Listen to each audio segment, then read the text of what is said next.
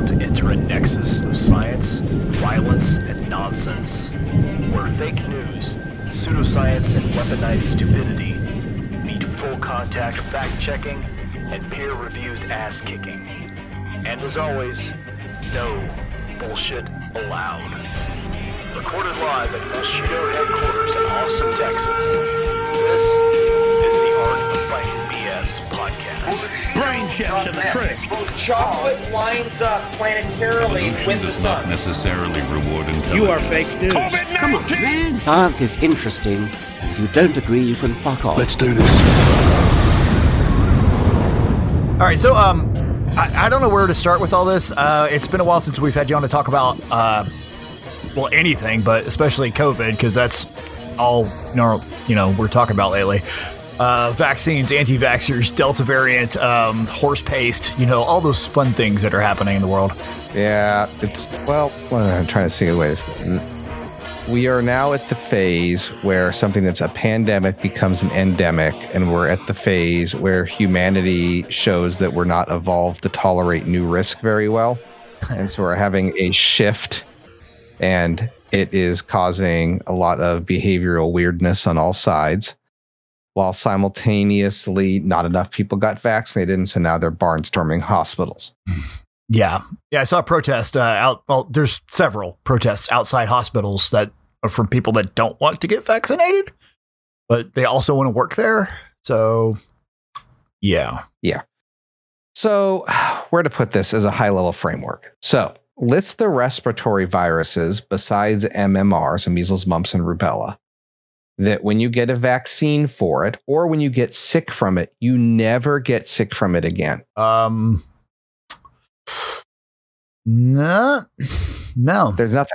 Right. So influenza, it mutates or it recombines. It's a little different than just mutation because H1N1, H2N5, that recombines in animals every year. But you have influenza, the common cold, even GI symptoms like norovirus when you get the shits, or enterovirus when you also get the shits.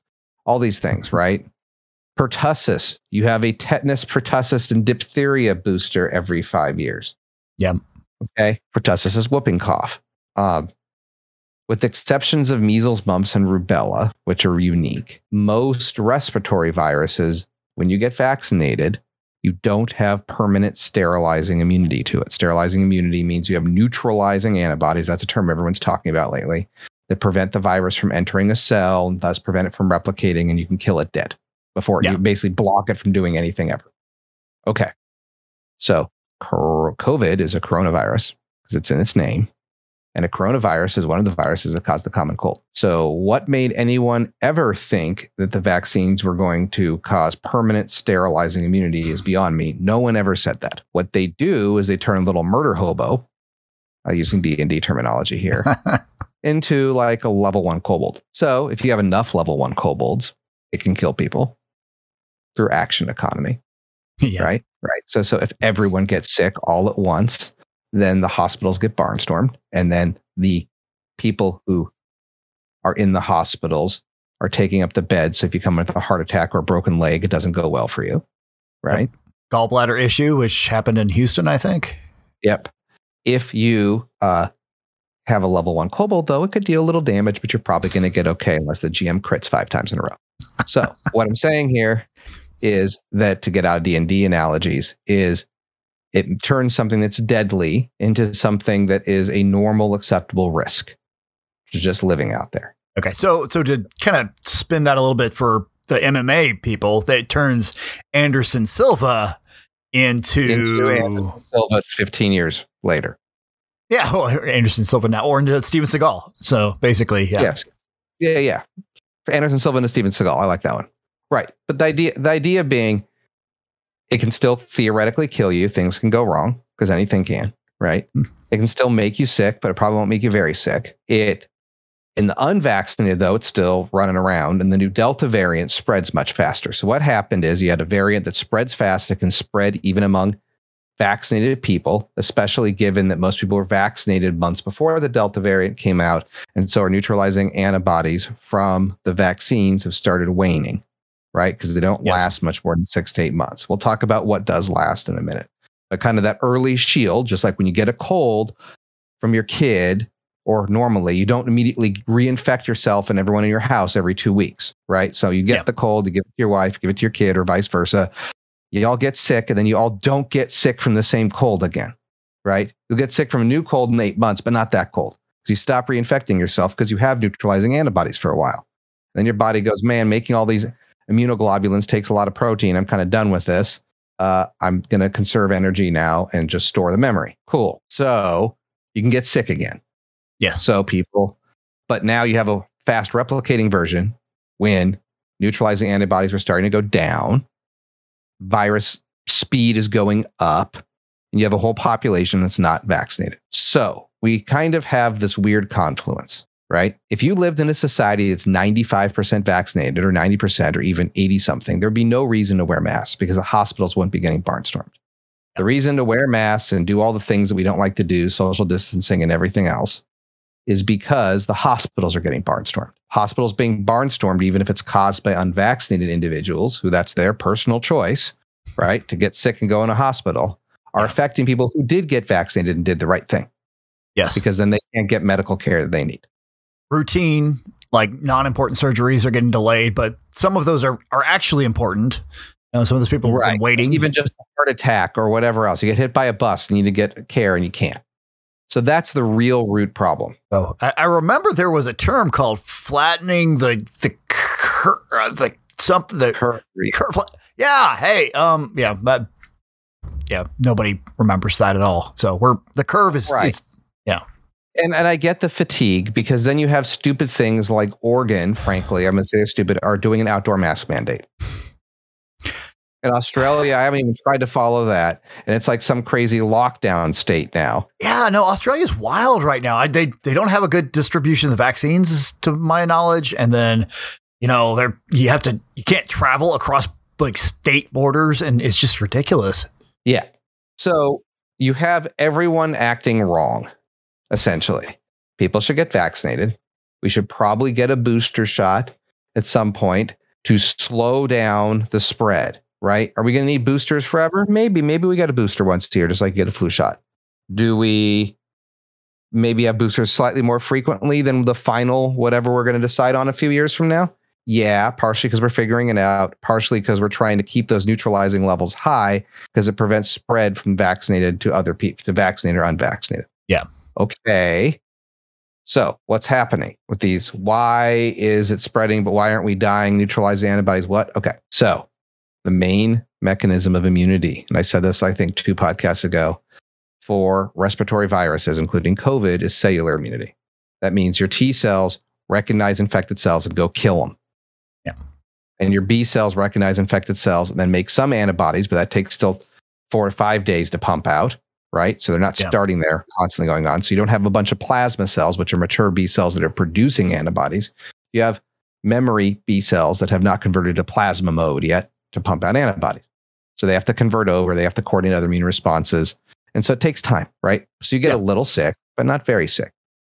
But you can't measure T cell or cellular immunity very well. You can do it in a lab, and the science labs can do it routinely, but it's not like something you can get an off-the-shelf kit to assess. So people running around this neutralizing antibodies, well, that's not the main system by which you have immunity anyway. And that's why they're seeing that even in people months and months later with the neutralizing antibodies low and they can transmit it and get sick, aren't getting very sick because their T cell and other cellular functions are all just fine, killing the thing and making it not a murder hobo. So get vaccinated. We all go back to normal life, but we can't have nice things. Yeah. Well, most of the kits and the swabs and the strip tests and whatever that they have out there, I haven't seen the commercial stuff that they have at CVS. Most of that is antigen. They're detecting the antigen. No, they're not. They're detecting. So there's no EUA cleared antigen test. Okay. You explain that. I'm not going to explain that to you. So you tell me the difference, because. So rapid tests. Yes. So you can get some at-home antigen tests that are not for diagnostic purposes, that are not really truly EUA approved. And those are what I've not found a good one. They make rapid tests. So the test that you go and get a nasal swab for, rapid test or PCR tests. Yeah. You get the 1-day full PCR. You can get a rapid COBIS PCR test that is, like 2-hour turnaround. using this unique DNA detection system that Abbott has. So you can get all these tests, right? Yeah. Most yeah, we have tests, those at work. Yeah. Most of those detect nucleic acids. Yeah. So okay, that helps because a lot of the kits that are out there that, I mean, you can pick them up and buy them. And I've seen so many things that are advertised for that.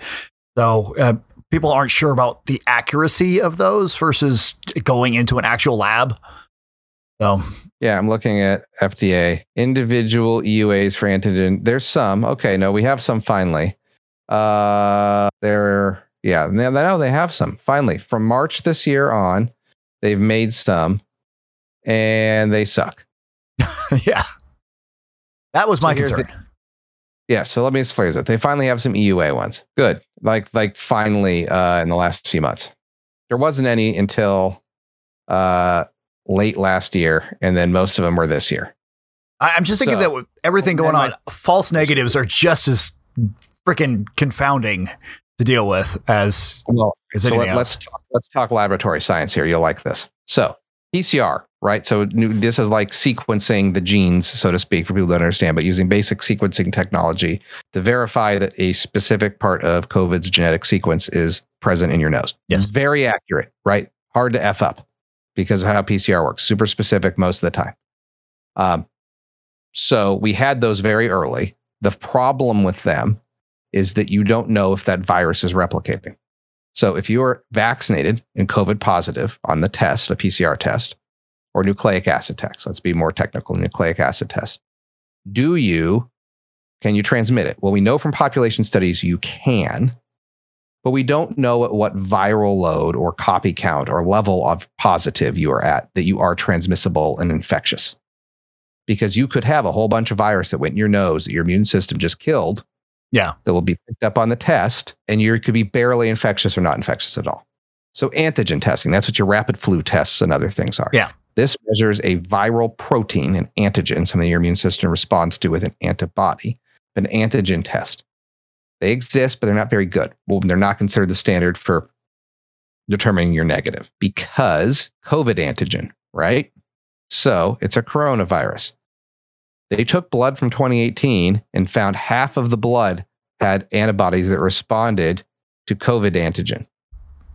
Now, antigen tests basically put antibodies on a piece of paper or something that changes color and use antibodies to COVID to detect there's antigen in your nose or your blood or whatever.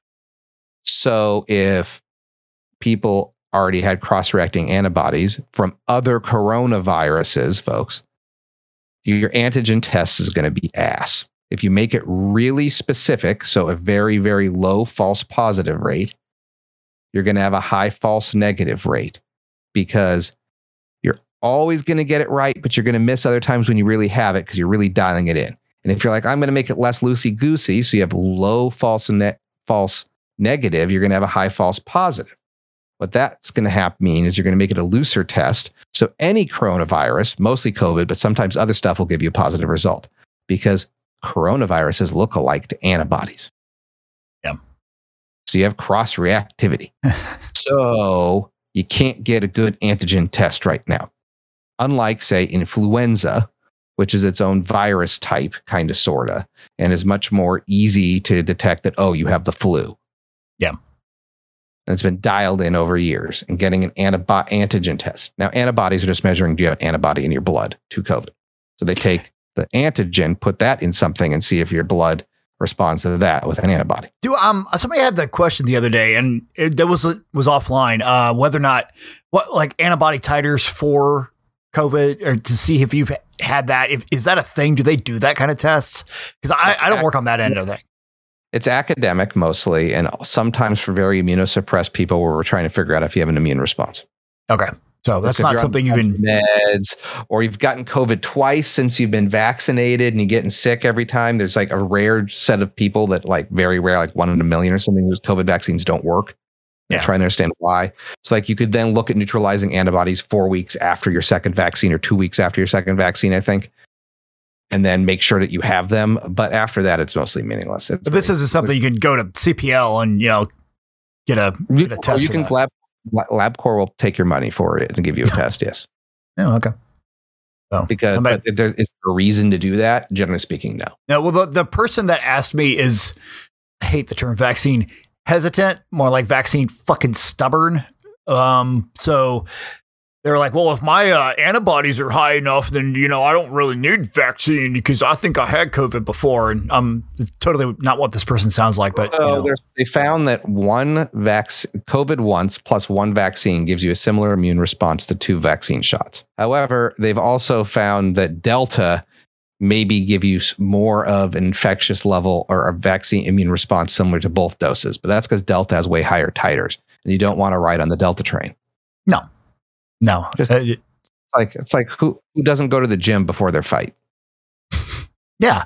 Well, I mean, I've come up with so many different ways, and I've seen some really good breakdowns on how to explain this to people. I tell this to, depending on the audience, is like the vaccine, the mRNA vaccine basically is like sending an email of IKEA instructions to kick the shit out of the virus.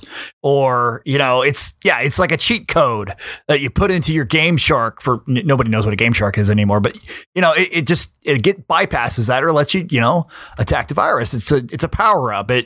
Super Saiyan 5 immunity, that kind of thing. I think I've made some progress, but Jesus.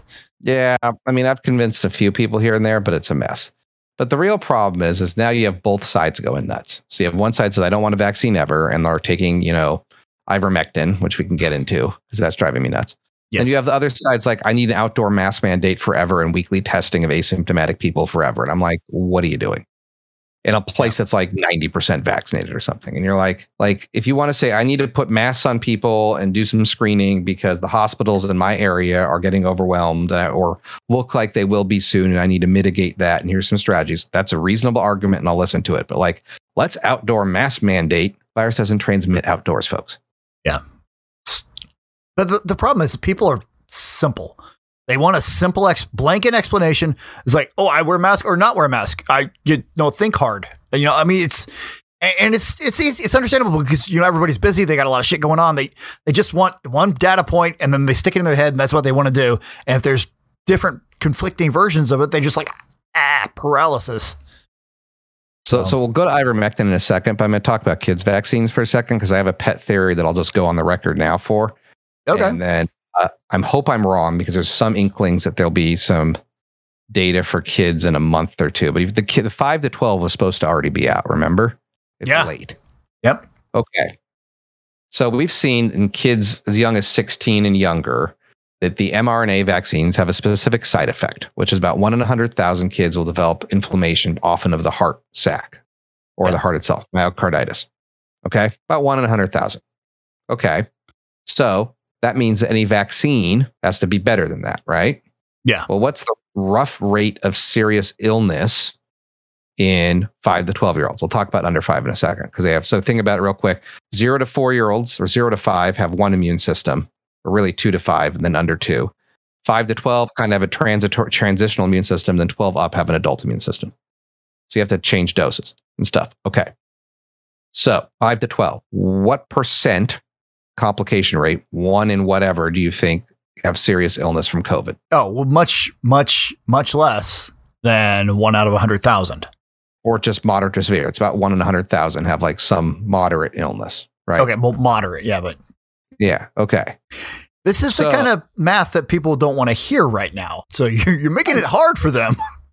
So the vaccine in younger 5 to 12-year-olds has to beat out its known side effect. How do you do that? Dose titering. Dose titering is hard.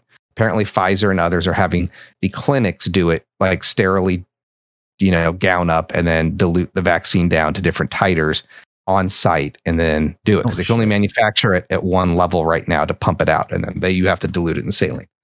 So that I was just reading an article about this. I forget what news source did the expose on it, but they were talking about the process for the trials. Then they had to enroll more people to get a higher N to show a benefit and get the right dose. So you have to figure out the right dose to make that equation better, right? Yeah.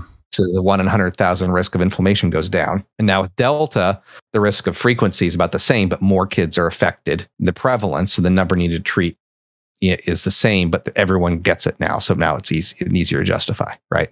So So all of this is happening. And then it's even worse for really young kids, right? So 0 to 4-year-olds and 5-year-olds, like, okay, the younger you get, the more concerned you are. The kids can't complain about symptoms as much the younger they get.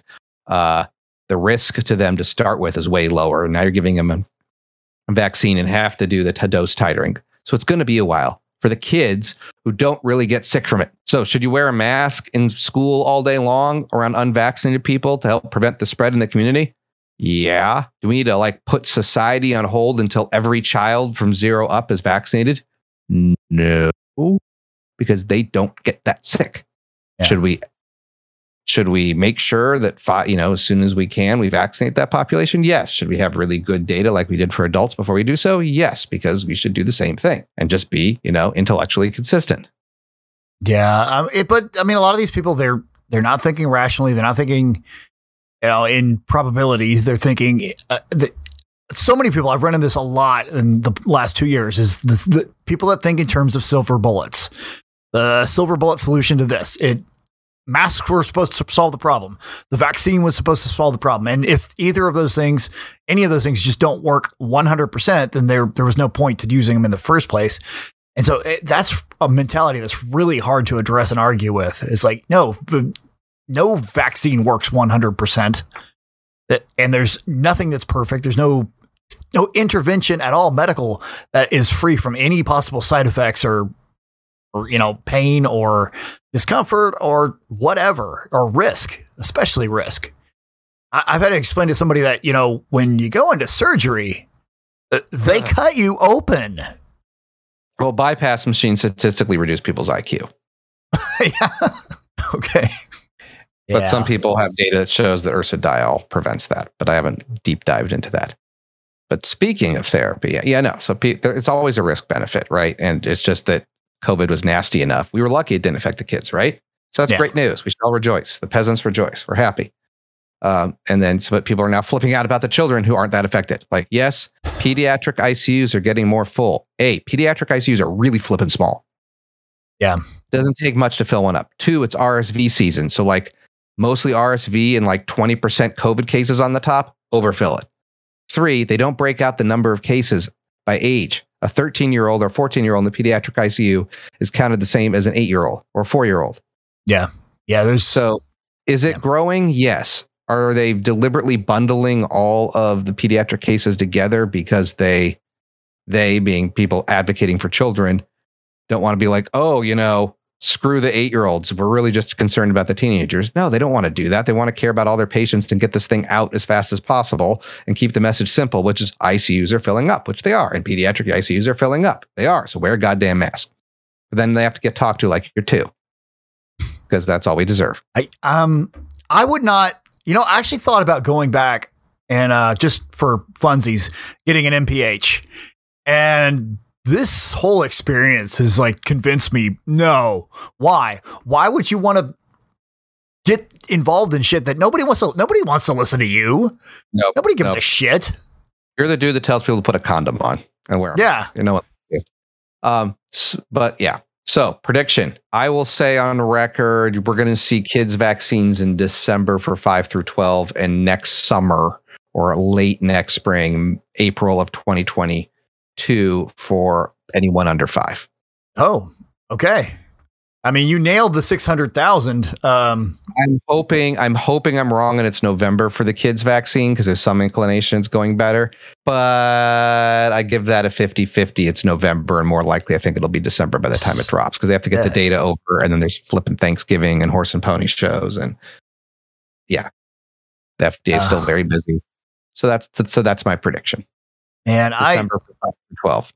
I was hoping it would be sooner just because. Hold on. Let's address that because now that it's FDA approved, at least the Pfizer, physicians can prescribe off-label use for under 12. And but what else? So I'm just saying that there are some people that would probably look into that and have questions. I'm saying that I'm not going to do that for my kid. Because I have proper doses.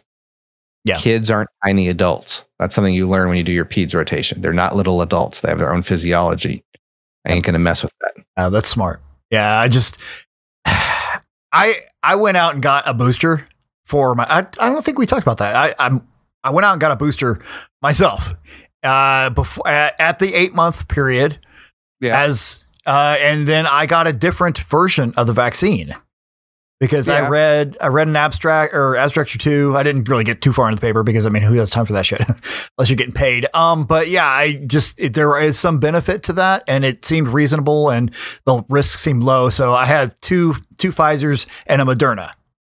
I had my third Pfizer because I'm eligible because I'm immunosuppressed. So I just did that on cue. Yeah. I also got vaccine back in December.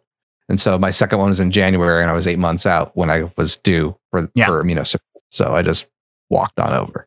Yeah, I got mine. I got my first ones in December, and then my second one. This is weird. I got it right after I had done the bone marrow donation. The thing. So my white cell count was like 40 or 50 at the time. I was like, if there's going to be side effects, I'm going to die. I'm just going to like implode. Pills, and this vaccine's mostly lymphocytes anyway. Yeah, there's like stem cells like floating around in my system at the time, so it was wild. But so I was like, yeah, whatever, I'll do it. And I felt like shit for a day. We were going to have vaccines earlier at my hospital, but then somehow they weren't allocated to the state of Pennsylvania anymore. Oh, yeah. Is that Operation Warp Speed? It was Operation Fuck Philly. Yeah. Yeah, gritty. Yeah. You know, they all didn't show up for a couple extra weeks. I wonder why. Yeah, that was a fun one. So horses and horse paste. Oh yeah, Joe Rogan took some horse paste. I made a joke about that. It's like he took Regeneron, right? And so he's like, all right, this is the analogy I made. Yeah, my kitchen caught fire and I used a fire extinguisher. I did a Zulu rain dance and I prayed to Xenu and problem was solved. Yeah, motherfucker, you used a fire extinguisher. So on his Instagram, he's like, yeah, I took Regeneron, B vitamins, some kind of weird fucking drip and ivermectin and, I bleached his asshole in the sun or whatever he does. And it was Regeneron. Yeah. So, and then I've seen the spin on this is that, it's all these people that are being elitist and condescending to the rural country folk who just do folk treatments and, how dare they from their ivory.